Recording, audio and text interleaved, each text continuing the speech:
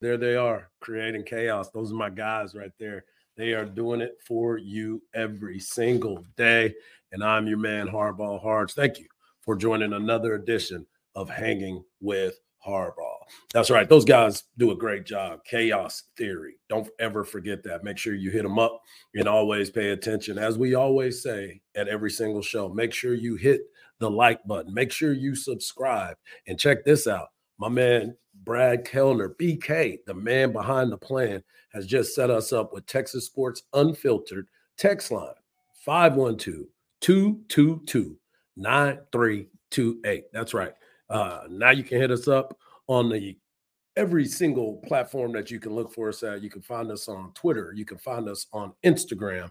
And, of course, you can find us on YouTube. It's your boy, Hardball Hardge. Welcome back to another edition, episode 2 of Hanging with Hardge. This week, we're going to continue to talk about Alabama. We're going to talk a little bit about what happened between the Astros and the Rangers. I know it's they're battling for the boot and trying to take back Texas.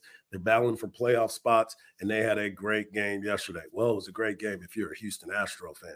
Not so much for those Texas Rangers. And then I got this question that's out there. Is Micah Parsons your pick for Defensive Player of the Year? There's a huge opportunity there. He's been talking about it. I know a lot of the fans think that he has that type of ability. I'm a huge Cowboy fan, so I'm looking forward to it. But you know the expectations don't always meet the desire during that time. But one thing I do know about that young man is that he brings it every single day. All right, so check this out. We want to talk about this right now. We got a big week, Alabama week. We don't want to spend too much time on what happened with Rice. We went through that yesterday. The main thing that I was thinking after the show yesterday was, what is it that makes us want to jump off of a bandwagon right away? And I'm not calling it a bandwagon. Loyal fans are loyal fans, and everything else will be just right? You want to sit there and you want to put yourself in the player's shoes. And that's what I always want fans to think about.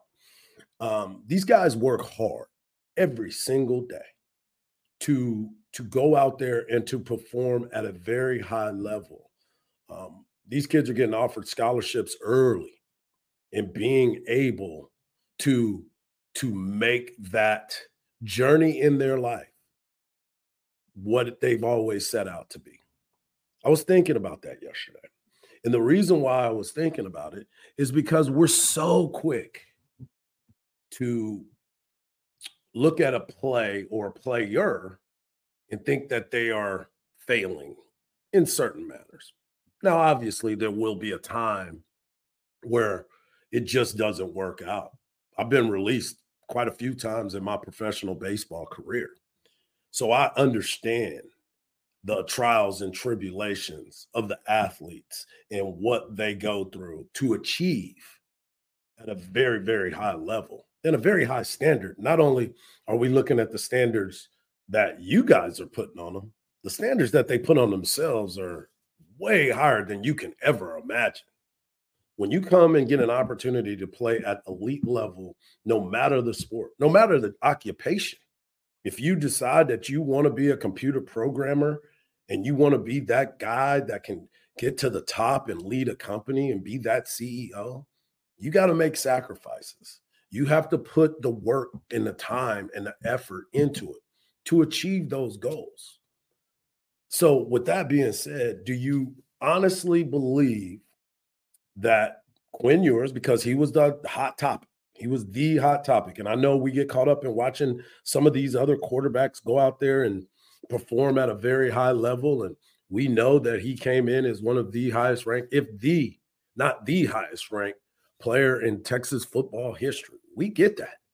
So we expect a lot of wow plays. I don't think we've seen a lot of them. I don't think we're not going to see them, because I firmly believe that we will see some wow plays by Quinn Ewers. Hell, last year, everybody was all excited about that Bama game. We went through the numbers. We talked about what he did. And unfortunately, he got hurt and That changed the trajectory of his season. And not only that, it changed the outlook of the Texas football team. But what if that golden moment happened this week? Are you back on the Quinn Ewers bandwagon? Are you looking at him a little bit different than what you did last week? If he hits a couple of those throws, how are you feeling about that? That's interesting to me. That's interesting to me. So I wanted to make sure that everybody took a step back for a moment. Now, if he goes out next week, if he goes out this week and against Alabama, a very difficult opponent, as we all know, a team that is always ready to play, even when they have a down season, it's still better than a lot of people's great seasons. If he goes out and he doesn't perform well against that, are we going to look at the sideline? Are we going to look at the coaching staff? Are we going to look at him? What is it that you're paying the most attention to today? That's what I want to know. That is what I want to know. What are you going to be paying attention to, and what are your expectations for this team this week? I want to also get into the conversation of our man, Coach Sark, yesterday. He had a press conference, and a lot of those questions were asked about, the offensive line, what he thought about the defense. I mean, going forward on fourth down. Are the mistakes correctable? And most importantly, here's what he had to say about Quinn's performance that everybody's being so critical of at this moment. I thought for the most part he did. I thought there were moments where, I don't know if you guys noticed today, but Coach Milwee was on the field for us this year. So he's kind of down having his position coach on the field, and Coach Jackson was upstairs. So I thought Coach Milwee and he have good rapport, and I thought that helped when things maybe got a little uneasy, when the protection wasn't quite as good as we would have liked it to have been. I thought he got himself kind of recentered, and that was a real positive for me, because a year ago, he got sacked a couple times there at the end of the first half. I don't know what might have happened coming out into the second half. Today, he comes out in the second half, looked much more comfortable, so he was able to recenter himself, which I think shows a lot of maturity on Quinn's part. But I think also having that rapport, having Coach Milwee on the field, I think was helpful as well. Sorry about that. That was from Saturday. That was from Saturday's game, what he thought about Coach Milwee being there, but what Quinn Ewers was able to do on the field to adjust with the quarterback's coach being there with him. Because most of the time, if in case you don't remember, there wasn't a lot of conversation between Sark and Quinn Ewers during that time, because the quarterback's coach was up in the box. Kyle Flood, who is technically the offensive coordinator by definition, he too was dealing with his offensive line. So there wasn't a lot of interacting with that. So I think that's a big, big step for Sark and what we got a chance to see with Quinn Ewers. I think it's very important for them to have that relationship. Another relationship that we were talking about is the offensive line. There were some things that didn't go well during that time.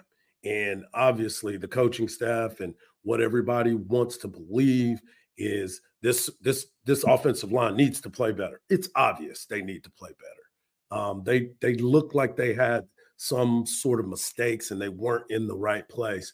But he had an opportunity to ask about the offense and what do you expect to see happen as we continue to look at it. The things that they need to focus on to make themselves better. And I'm going to be honest with you. Yesterday's conversation was a little testy, if you ask me. There were some questions that were being asked. And I don't know if it's the game face, it's game week, you're going against Alabama. This is that time for you to lock in and be ready to go. And I'm cool with it. I actually was kind of smiling with some of the back and forths because his mentality and his thought process has been one of competitiveness, right? So his mind is working on this game plan. He knows that his team didn't play at hitting on all cylinders. He understands that. I understand that. And you as a fan understand it. But is it, like I said, when do you still keep believing instead of running away from it? I thought that Sark talked about his O-line play on Rice after watching the film, and he gives you a little bit of insight on what some of the things that need to be fixed. I thought Christian Jones had a nice game at tackle.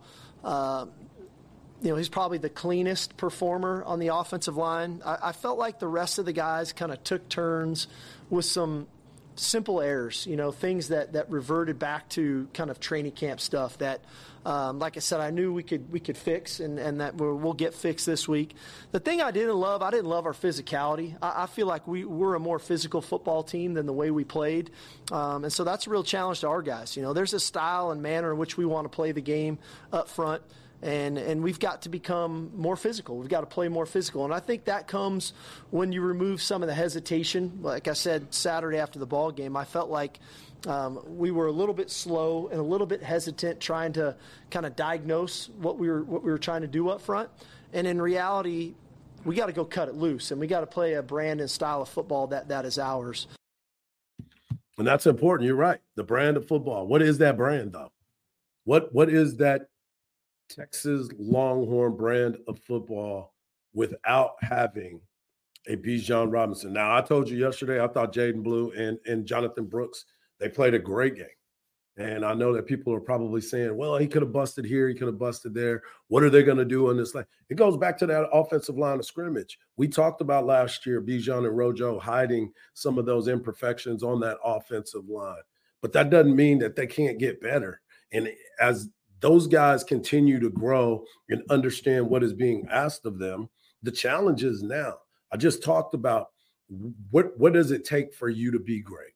And someone hit us up yesterday and was talking about Texas always seems to play down to their opponents. Well, they play up to their opponents as well. So that's the measuring stick of this week that I am going to continue to look at and hopefully find a way to come to a better conclusion of what I think this team's capability is. I've told you, I'm 10-2 all day, 10-2 with this squad. I don't even know where the losses are going to be now because we saw what happened with the Big 12 this week. This might be one of those. But how is the effort and the striking ability of this football team and that offensive line raising up to pushing the envelope for this Texas football team? We broke it down early. We talked about the offensive wide receiver room. We talked about the defensive line and how the push and how the defense may be the strongest part of this football team. It's been talked about for the last month and a half leading up to the first game, and we did not miss that. So that is a chance for all of us to sit there and say, okay, this defense is going to show up.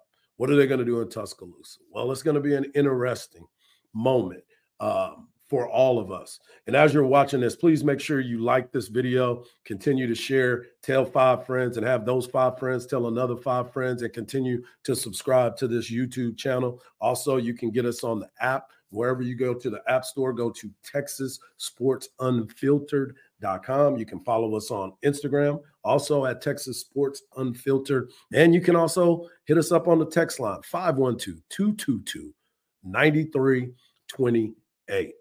Before we transition and talk a little bit about Major League Baseball, because I want to get into that because there was a big series between the Texas Rangers and the Houston Astros. I wanted to go to one more statement by Sark. Sark and Jalen Milroe, they have history. They've spent some time together. Sark actually recruited him to Alabama after he decommits to Texas. From Texas, he decommits and goes to Alabama, which I'm sure that is what they've been looking for. This is the type of offense. And I know a lot of people are kind of trying to compare him right now to Jalen Hurts. I wouldn't put him in that category just yet. I know that he's a talented young man. He's done some amazing, amazing things thus far. And I was a big fan of him from the very beginning. And obviously the people in the SEC are a big fan of him as well because he was named co-offensive player of the week. He came from Katie Tompkins. He had 5 touchdowns against Middle Tennessee State, and 3 of them were passing touchdowns. Obviously, he has the big run, and that's going to be the part of this week's game plan for the Texas Longhorns. How are you going to stop him? Not necessarily with his arms, but definitely with his leg. And Sark has some things to say about Bama, their offense, and, of course, Jalen Milroe. Well, Jalen's a fantastic player. I got a chance to recruit him out of high school. He's got a dynamic arm. He can make every throw in the book, off platform, on the run, doesn't matter. He's a tremendous runner. He's an elite runner with the ball in his hand, with his speed and his physicality. And he's highly competitive. He's a really good leader. And the thing probably that concerns me the most about that is they're very balanced. They can run the ball with the runner. They've got really good speed on the perimeter with Isaiah Bond and Jermaine Burton and that crew that they have there. They utilize their tight ends, and they got a physical offensive line. And so you put all that together, and then ultimately the threat of the quarterback run. They've got a multitude of quarterback runs, whether they're zone reads, power reads, quarterback direct runs, quarterback scrambles on third downs. That's probably the biggest thing that's the toughest to prepare for, that we're going to have to spend extra time of how do we control and contain the quarterback with his legs. The rest of the offense is the offense which you see, and it's good, and it's very well designed, and they've got really good pieces. But the quarterback run, and they're going to run the quarterback. It's not a secret. What they did in week 1 is we're going to get something different, and that's okay. But making sure that we are accounting for number 4 in all of the quarterback run games is going to be a real key to the drill. No doubt about it. You're going to have to figure something out. And I was talking last night with a couple friends, and we were trying to figure out what would be the proper way to quote unquote spy. I don't know if you want to spy, because then you're taking people out of the box. You're the numbers. This was one of the things that Tom Herman talked about all the time, is if I have a guy and it's 11 on 11 and my guy can run the ball and it comes down to 1-on-1, I think my guy can beat him. But who is the guy that you can put on him if you're the Texas Longhorns? You're going to put Jalen Ford on him? I don't know. Jalen Ford is more of a big play guy for you, can make some plays. He can fill the gaps, but you want him in those space plays where he can pick a guy off. So who might be that guy? And it can't be Jett Bush. Let's put that out there. Love Jett Bush, but Jett Bush cannot be the guy that you're going to put in there to try to stop him. Anthony Hill, is this your time to step up, or do you try to bring in an extra defensive back that can tackle in space and make him that spy? Jahdae Barron is somebody that I would look at as well if you're not going to figure out who's going to be that linebacker in that position to do so. There's so many things to get into this week. We got all week to break that down. I will be back and talking about the Texas Longhorns matchup with Alabama a little bit later, as I also do a look around this Texas area, because we still got a chance to talk about Texas State and Baylor. Texas State getting ready to play UTSA. I want to break a little bit of that down. And then, of course, you want to look at that Texas Tech game where they are really, really going through it in Lubbock. But again, it goes back to my point. Are you going to give up on your team? Are you going to ride with your team? Are you going to make a snap decision, because it's the beginning of the year and a lot of things can kind of change quickly? So don't give up on your squad just yet. Just kind of hang in there and see what happens next. But right now, I want to give a shout out to Covert in Bee Cave. They're nestled on 42 acres in the beautiful hill country in Bee Cave, Texas. Covert Bee Caves has 3 new state-of-the-art dealerships pairing 7 brands: Buick, GMC, Cadillac, Chrysler, Dodge, Jeep, and Ram, in addition to some other brands that they carry with Covert Ford in Hutto and Ford Lincoln in Austin off of 183. I just had my car service there, so make sure you give those folks a shout.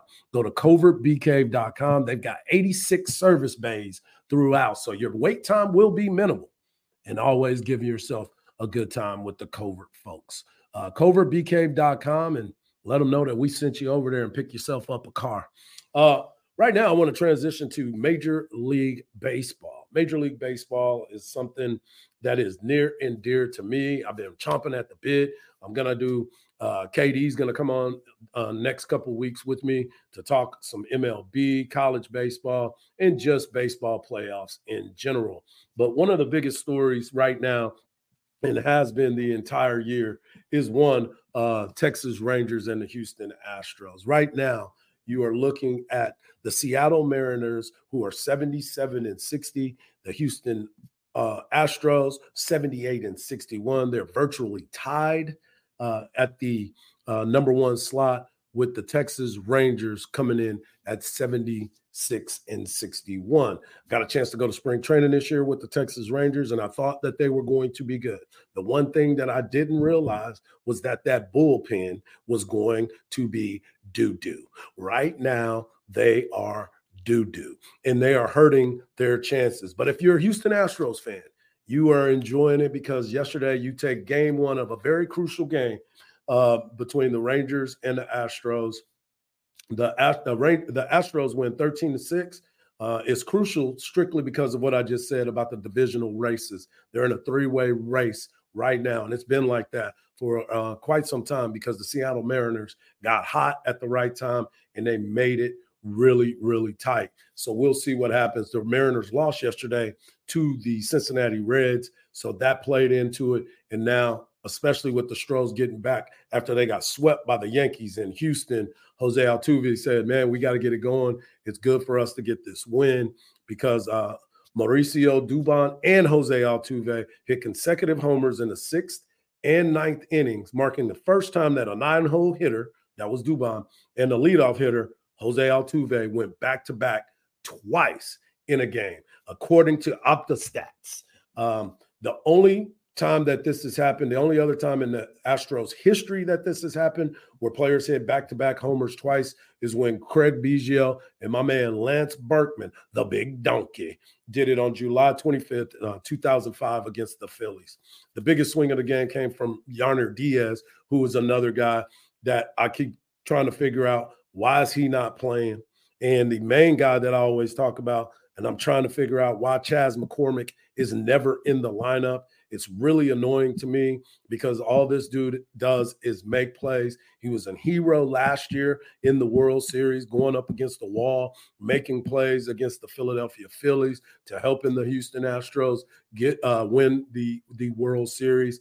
But for some reason, Dusty Baker just doesn't believe that he should be in the lineup every day, which to me is we got to get more of the story. I'm gonna have to reach out to my people down there and find out what's truly going on, because I believe Chas McCormick could definitely be one of those guys you could look at and it's like, dang, he could be the MVP of the Astros. I mean, he's done everything that has been asked of him, including sitting on the bench, and he hadn't come out with any stories. We haven't heard anything bad about him.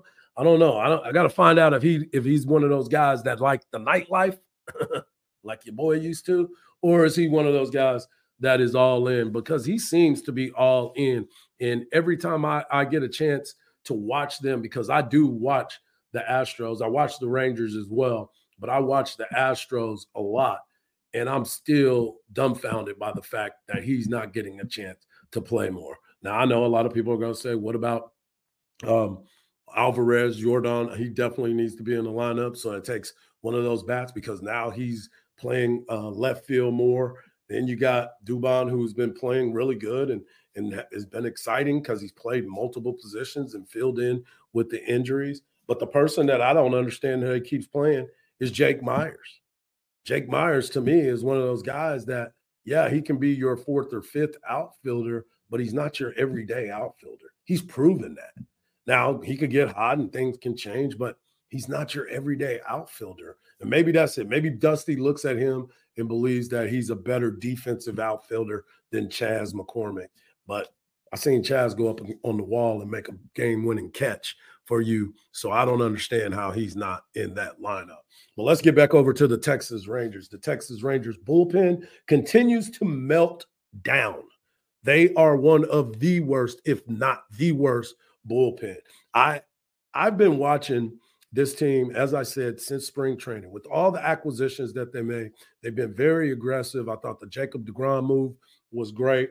I thought the Nathan Uvalde move was great, even though both of those guys have some histories of some injuries. As a matter of fact, Nathan Uvalde will make his first start tonight against Framber Valdez, who, ever since his no-hitter, he's kind of struggled a little bit too. So it'll be interesting to watch. But this bullpen, what they did yesterday, they gave up nine earned runs coming out of the bullpen. They even brought Martin Perez, a starter, an all-star, before. Before history is written, it's played. Before it's frozen in time, it's fought one shift at a time. Before it's etched in silver, it's carved in ice. What happens next will last forever. The Stanley Cup Final on ABC and ESPN Plus begins Saturday. Out of the bullpen to try to, I don't know if it was his side day and they just needed him to get some innings so he could get the work in, but it was an ugly, ugly loss yesterday for the Texas Rangers. The one bright spot, and continues to be a huge bright spot, is my man Corey Seager. He would definitely be one of those guys that would be in the MVP race, if not for some of the numbers that were being put up by Shohei Ohtani, who I don't know if his numbers are still the same because he's not pitching. And I think yesterday I saw a video of him with an oblique injury while he was in the batting cages. So it'll be tough to see what's going on with him. But as I sit today and I look at Corey Seager, he had another big night with he went 3 for 5 with 2 home runs. And this dude has been doing it all year. And that was after he came back off of an injury. I mean, by the way, guys, he is probably one of the biggest shortstops that I've seen in a very, very long time. And what I mean by that is my man is like 6'4", 6'5", playing shortstop, and he is thick with it. He fills out the batter's box. He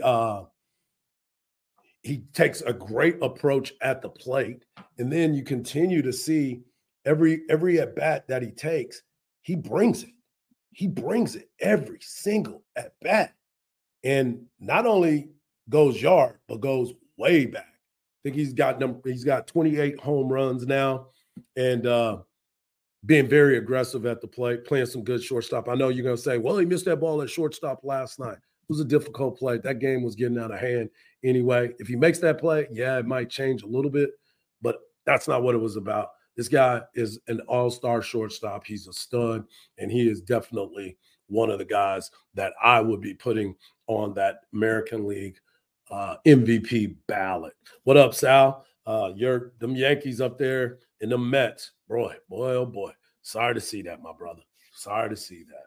But as we continue to go along, we're going to continue to talk about Major League Baseball. We're going to look at some of these pennant chases, who's going to be there at the end. I think the Astros are going to eventually get there. And the only reason why I say that is strictly because of their ability to win ball games. That's who they are. That's who they've always been. They've been in the mix. They're going to continue to fight. They're going to get guys healthy. Their pitching staff is going to be able to pick it up and make some things happen for them.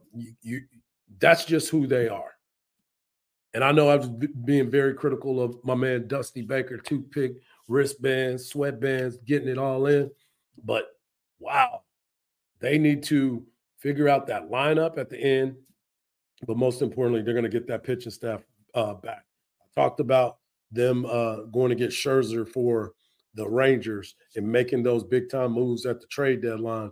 But the Astros did too, going back and get Verlander, getting him back in the fold, bringing back that leadership and having that ability to help their pitching staff from what he knew before to where he is now. That's going to be something to pay attention to. Also, a team to pay attention to, and I'm going to be working on my man Chipper Jones this week so I can get him on. Those Atlanta Braves have already won 90 games. First team to 90 wins this season.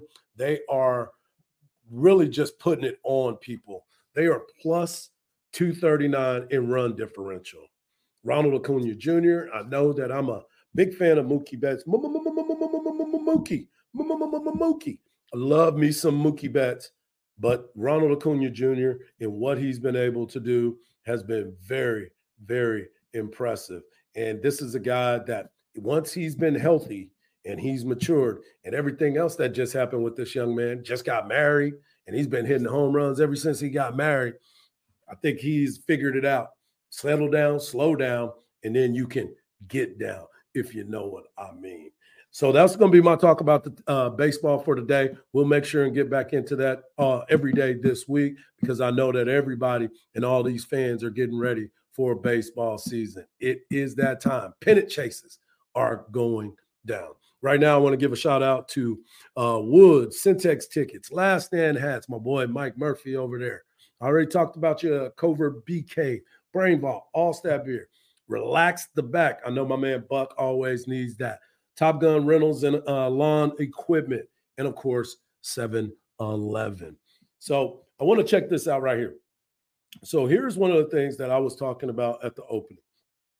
I was talking about the Dallas Cowboys. In case y'all don't know, I'm a huge Dallas Cowboy fan. And, of course, I am a Dak fan. So I know a lot of you are Dak haters. And one of them just stepped into the chat, my man. But I'm telling you right now, this is going to be a surprise year for a lot of teams, but most importantly for the Dallas Cowboys. And you're saying, how's it going to be a surprise year? The Cowboys are loaded. They got this, they got that. The surprise of this team is going to be the way that they approach every single game. We've talked about the Texas Coast offense is what they're calling it. It's a Dak-friendly offense. It's a Mike McCarthy-friendly offense. But the one thing that I continue to look at and continue to think about is the running game. If you can run the ball a little bit to be effective, your play action is the most important thing for Dak Prescott. I've talked about it numerous times. I've told everybody that wanted to listen. And if you go to Pro Football Focus, who I'm not always a big fan of, because I always say numbers can be skewed. We've seen that with people doing taxes. We've seen that with people trying to find a way out. But I want you to know this. If you can be a better play action team, Dak can be your star. I promise you that. You've got a lot of weapons. But if you got him just dropping back every single time with no threat of a running game, where linebackers can drop into that safety net, that zone that they take, that 10-step drop that those linebackers get on their depth, that's where the problem is. But if they can come up and they can make some moves and be able to have that 1 second to get and make a look at it and see if they're going to run the ball and then they get back out, Dak can eat you up. Sorry about that. I need to take a water break. But as you sit there and you look at this team, they have an opportunity to do some very special things. And let's not forget, they got our guy, Deuce Vaughn, from the 512, representing all day, every day. Now we can actually cheer for him. He's not at K-State anymore. You can actually cheer for him. This is going to be an opportunity where you are going to say, man, I really like this offense. I really do. The Dallas Cowboys offense has always been in the top 5, top 10 for sure, no matter what. The passing numbers are always up. We had good running games, but the problem was you got pass happy and the clock didn't stop for you. When you have the running game and you can shorten the football games, that is huge, because we're seeing it now in college football. College football has changed the way that that you look at it. There's been a lot of changes. Games are faster. We talked about it in baseball before. Games are faster. You don't have all that time. You don't need to throw in completions. You don't need to rush to get back to the line. Now, we will have some up-tempo. I guarantee you that. We will see some up-tempo football from the Dallas Cowboys, which I enjoy. But I also understand how to play the slow game and look at that clock and say, hey, man, we're putting ourselves in a position to be able to win this ball game by shortening the opportunities for the other team to get the ball. Now, the Dallas Cowboy defense, top 5. They're going to be top 5 all year. And if you ain't drinking that Kool-Aid, I don't know what you looking at. Dan Quinn, let me just tell you, they coming, as my boy Deion Sanders would say. Another thing I want to congratulate the Dallas Cowboys on doing is before the season started, they've been very aggressive of trying to lock up a lot of their players, their younger players, the guys that are coming up for contracts, and they're putting them in good numbers. They've done it early. They got Trayvon Diggs, 5 years, $97 million contract. They got Terrence Steele, a 5-year, $86.8 million contract where I think he got $50 million in guaranteed money. That just happened. And by the way, shout out to the undrafted free agents that are now getting that money. That's my man, Terrence Steele. Texas Tech, that's one thing you can get your guns up about. That man went out there and did it, earned it from the mud, and now he's getting paid. They just signed a 2-year extension to Zach Martin at $36.85. They also have signed Jaron Kearse, who changed numbers, by the way. He's number 1 in your scorebook and number 1 in your hearts if you're a Cowboy fan in that secondary. He just got paid, and they've continued to wrap up their young players. The next player that I see that will definitely get wrapped up will be CeeDee Lamb. And, of course, the biggest deal of all is Micah Parsons, who becomes eligible for an extension next year. But you already know that Jerry's been talking about it, trying to get that man lined up and trying to make sure that that young man gets paid. And since we're talking about Micah Parsons and what the expectations are for the Dallas Cowboys on that defense, the folks over at Bleacher Report have now come out with their favorites to win Defensive Player of the Year. And I'm going to give you the options on this, and you just let me know your thoughts in this situation. Sauce Gardner, who was the Defensive Player of the Year as a rookie last year, the rookie Defensive Player of the Year, comes in right now at plus 1,600. That's the cornerback for the New York Jets. San Francisco 49er edge rusher Nick Bosa is plus 1,200. TJ Watt, the monster for the Pittsburgh Steelers, who you see how valuable he is to that team when he's not there. TJ Watt is somebody to be reckoned with. Oh, yeah, by the way, Cowboy fans, don't forget, you could have drafted him, and they decided to pass. As a matter of fact, I think that's when we took Zeke, if I'm not mistaken. I don't know. I might be wrong on that one. But either way, we could have had a Watt on our team. The Cleveland Browns edge rusher, you notice the theme here? There's one defensive back, and all the other guys, they get paid to go get the quarterback.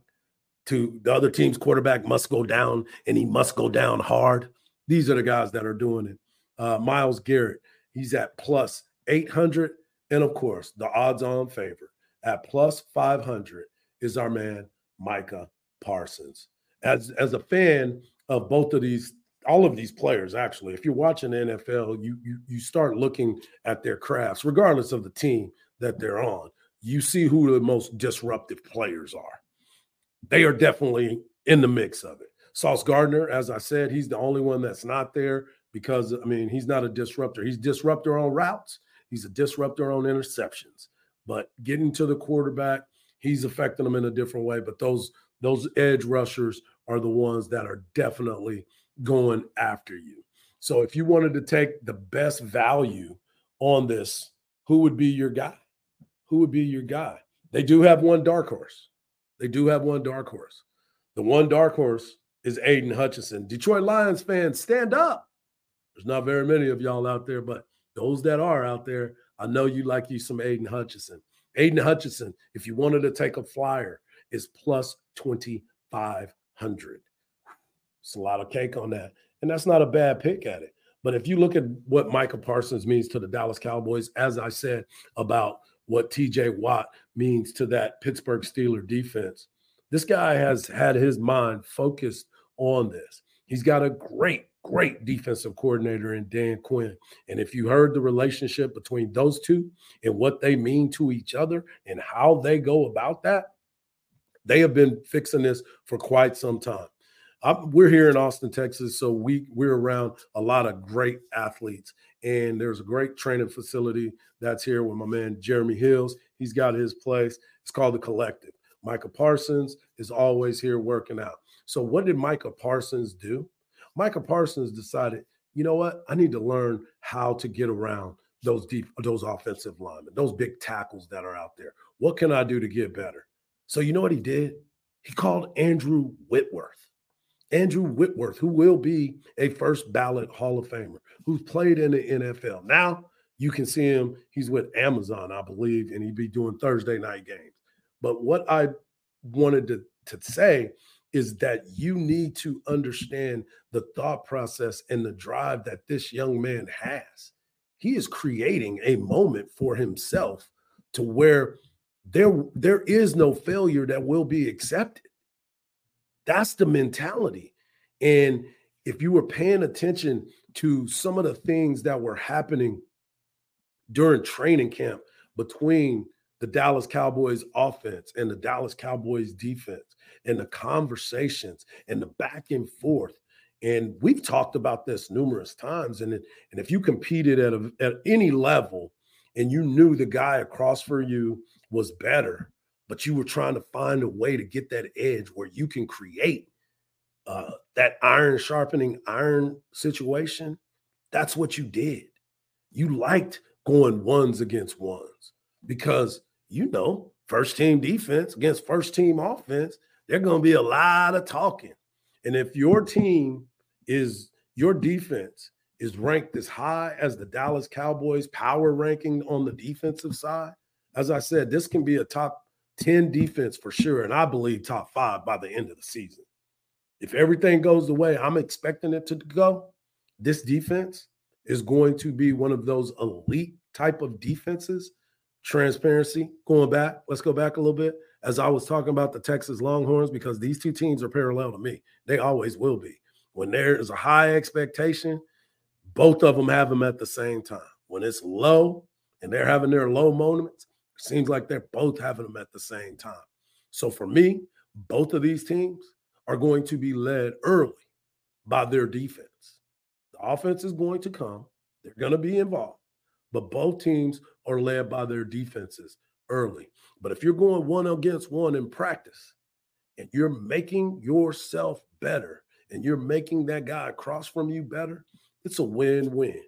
If that guy across from you is just whooping your butt the entire time, that means that you're not making him better because he's going to think that everything is going to be like that in the game. And then the reality sets in, things kind of change. So what I would say is continue to look at how this team progresses week to week. We talked about it yesterday. Each team gets week to week, gets better. And if they're not doing that, that is a huge, huge problem. I'm looking at both of these teams this week. Cowboys get started this weekend, Sunday night against the New York Giants. I'm looking very forward to it.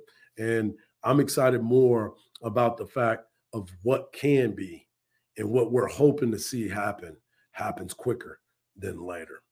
I want to take a quick break right now and give a shout out to our man, Tom McKay. Tom McKay with Audiovisual Consultations. We were talking about it earlier. You start looking at what you want to do to watch all your sports, or even if you want to create that home theater. Tom McKay has done that. And he's been to my house. He's set up BK's house. He set up a lot of bars in this town as well. Bars and restaurant. I know a lot of people like to spend time there. Those TVs that are up on the wall, you best believe that Tom McKay had something to do with it. Go to avconsultations.com and check them out online, or give them a call, 512-255-8678.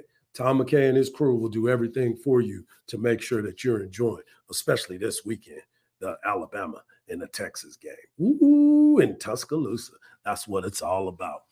Speaking of that, let's get right back to that game. I want to talk a little bit more about what I'm expecting when you start thinking about this running game for the Texas Longhorns. The Texas Longhorn running game is going to be kind of like what I talked about with the Dallas Cowboys. We don't know how effective they're going to be. We don't know how exciting they're going to be. But what we do know is you have to be able to run the football. You can't just sit back there and think you're going to take 7-step drops and fling the ball down the field without being able to establish the run, especially with these running backs. We talked about it at the very beginning of the show about how the difference on this team and how they will play down to their level, to their competition's level, as opposed to playing over them. And that is where the disappointment starts for this team. But I'm a firm believer that this team will be able to show up in this offensive line. I know they're back in the lab right now working on that. They have to, because you can't have Quinn dropping back, not being protected, and continuing to take those hits on where most of the time you're thinking, wait a minute, what just happened? Quinn's footwork, still a little sketchy. He's got to work on that. There were some times I thought that he did some things well. There were some things that he didn't do well after going back and watching a little bit more of it, but he didn't play as bad as a lot of people kept trying to talk about. There are some plays that he needs to make. We know it. Going back to the deep ball, got to make sure he gets it, got to hit it. And he missed out on a couple of plays. But that's okay. It's okay. We got time to improve. But Sark wanted to talk a little bit about the difference in Quinn Ewers before and where he is now. I think there's just a level of confidence in Quinn that's different. A year ago, he's making his second career start and probably still learning our offense, quite frankly, and the nuances of our offense. I think there's a level of confidence in him this year around and focused in on, how does he operate plays in the system in a way to help the other guys, and not because he's got a pretty firm grasp of what he's doing. But to me, the biggest thing showed up Saturday with just the maturity, the way he rebounded coming out of halftime after a couple frustrating things. I know the quarterback takes a lot of the brunt of when things aren't just clicking smoothly on offense, but we blew some protections that weren't on him, and he took some unnecessary hits and sacks that weren't on him. We didn't run a couple routes very well, especially on a couple deep balls when you go back and watch the tape and how we ran them. And then the throw looks errant, but quite frankly, the route wasn't exactly where it was supposed to be either. And so, but that's the life you live as a quarterback, right? You assume the blame, right? And then you give the praise when it's good. And so, but for Quinn, that didn't rattle him. We got back at halftime, we got things kind of rectified, and came out and played a really clean first 3 drives there in the second half. So I think that he's in a good space and ready to go this week. And that's what it's all about. I'm sure he's going to be in a good space. He knows what happened last year. This is a, redemption tour for Quinn, because he saw what he was able to do against this Alabama defense. Now, Kool-Aid's going to be out there. Kool-Aid Mystery is going to be out there. He's going to make some plays. And I also want y'all to pay attention to this freshman, Caleb Downs. He was freshman of the week in the SEC. He's a defensive back that can play all over. And one of the things that everybody doesn't realize is this young man got a chance to practice with Bama during their bowl prep week because he enrolled in school early. In his first game, Middle Tennessee State, he went for 8 tackles and had 1 tackle for loss. So the secondary is going to play a major part as we expected. But like anything else, you have to go out there and make some things happen. By the way, everybody that's telling me I got nice digs, I appreciate that. But this ain't my house. I'm on location today, so I had to put a green screen behind y'all and let your boy play a little piano over there. Let y'all know that I have some things going on. But yeah, I'm on location today. I'm in my office, so I had to get out there and do some things. But I want to go into a couple of these comments right here, because we were just talking about Quinn, and I think this is very, very important. JSDTX. Quinn Ewers is good enough to win if it doesn't force him to throw a lot of balls that he cannot complete. Work with his strengths. Don't run on Bama as they are trained to hit the quarterbacks hard. Now, the one thing that I will disagree with on him running is run to get the first downs. Run to keep the drives alive. Don't run to think you're finna be VY and try to make a big play down there. No, you're right. Don't be over there taking no knocks like that just because you feel like that's the right thing to do to help your team. No, man, you saw Jalen Daniels of LSU try to jump over the top in the middle like a dumb and almost get his neck broke over there. No, don't do that. But run enough to make sure that you can get and help you extend plays and extend drives for your team. I really do think that this is a big week for the Texas Longhorn football team. I think this is a bigger week for Sark because he knows that he had an opportunity last year, and it still almost happened because those big guys up front, those big humans for the Texas defense, played their butts off, which was very, very impressive. But this week is a big week strictly because Sark knows the criticism that he had from this week. Even though I thought it was minimal, there was some criticism because of the vanilla-ness. But I was more impressed with the way that he handled it and where he's headed next. Pay attention to that because this is a big, big week for this football team. One thing you're going to pay attention to is you're going to make sure that offensive line comes out and is ready to go. The secondary, although they're going to be challenged a little bit, these aren't the same wide receivers and big play wide receivers that they are used to having at Alabama. I think it's going to happen sooner enough. I think they're going to get some of those players to be recruited to Alabama, especially this is a game that's going to be nationally televised. It's prime time, 6 o'clock, ESPN, 4-letter network. Game day is going to be there just like they were here in Austin last year. This is going to be one of those games that all eyes are going to be on, and the questions and the doubters and the people are going to continue to ask, is Texas ready for the SEC and what they're able to do? I think they are. I think this is going to be fun to watch. I think this is one of those games that's going to come down to a field goal. And don't forget my man, Redhead, Mr. Auburn. He was deadly. He was deadly this weekend. I was proud of him. We still don't know. You always question it in the pressure situations. We've seen kickers come through. We've seen kickers end up, missing some. But I think we got everything that we need in this place. Once again, your boy Hardge here. Excited to be a part of the Texas Sports Unfiltered Network. My man Brad Kellner and BK and Trey coming up next. But make sure that you're tuned in all day, starting at 8 a.m. with my man, the coach, Bucky Godbolt, gets things started with BK from 8 to 10. We got Chaos Theory with my man Wags and Rodney Rodriguez from 10 to 11. Your boy Hardge from 11 to 12. Trey and BK following me from 12 to 1. And Chip and Zay breaking it down from 1 to 3. And then we're finishing off. We got a new show. It's the Unnamed Afternoon Show. They're still working on that.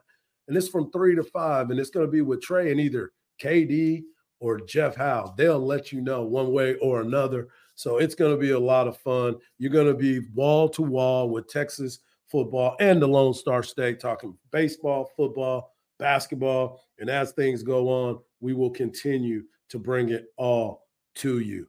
It is so fun to be here. And don't worry, folks, I will have my exit music coming on pretty soon, but it won't be on that piano right there. I might have to do that. Let me get that going for y'all. I know I'm not no Beethoven for y'all, but your boy does listen to a little bit of classical when he needs to. Let me ask you this, and this is something that I want y'all to think about, and I'll pose this question to you tomorrow.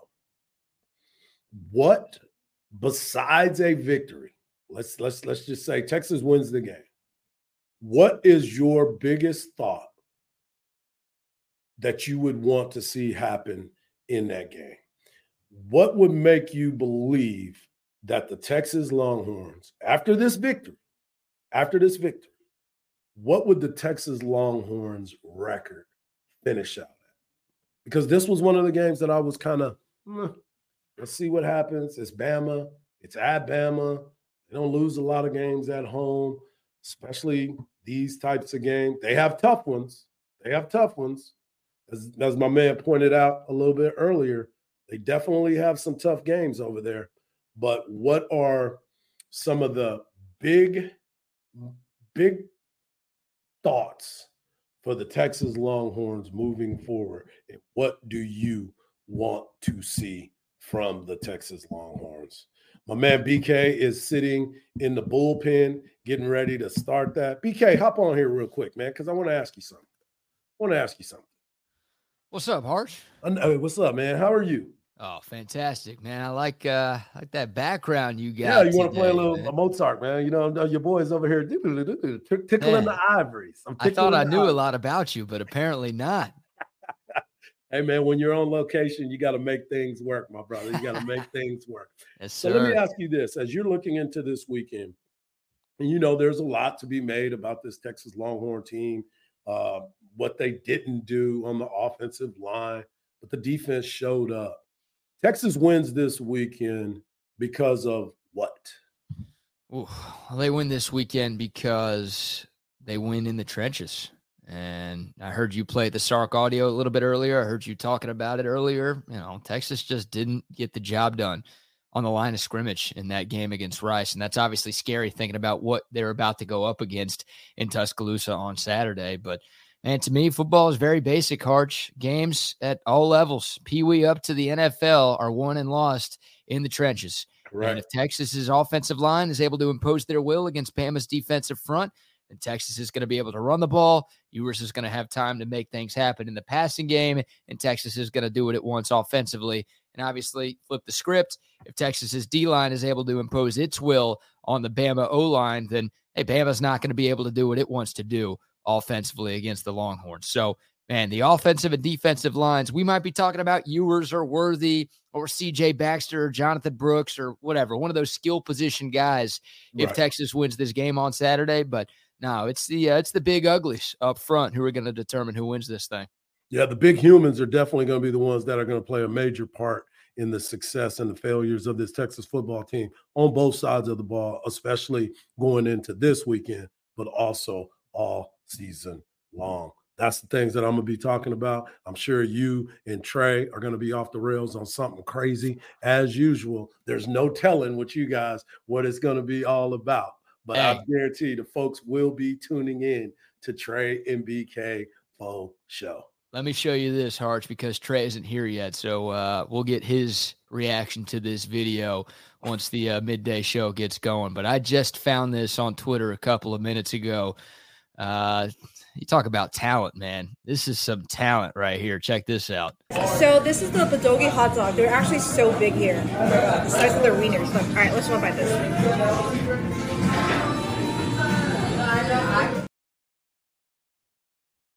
What do you think about that? Wow.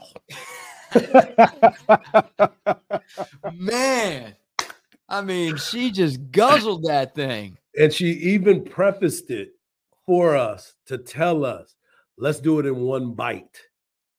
Oh, man. That wasn't even a bite. No, it wasn't a bite. Is there a hole in the back of her head? I think that was one of those accordion hot dogs. I think that was an accordion hot dog. I mean, where did that go? It just shrunk. It just shrunk as she put it in her mouth. That right there, my friend, was wow. Glizzy gladiator right there. Yeah, I don't know if I'm turned on or turned off by that, Hardge. I don't know. Run for the hills, because you may not be able to obviously satisfy her need for speed, if you know what I mean. Hey, you know what they say, hot dog down a hallway? That's what that was right there. They're usually talking about a different hole, I think, when we're talking about that, but that's the hallway right there for her. And that hot dog went straight through. Oh my goodness. I am I just really don't know how to react to that. How's that to end day 2 of Hanging with Hardge, huh? Boy, oh boy. Well, just remember, folks, don't believe everything you see, because even salt looks like sugar. Peace. You're the man, Hardge. You are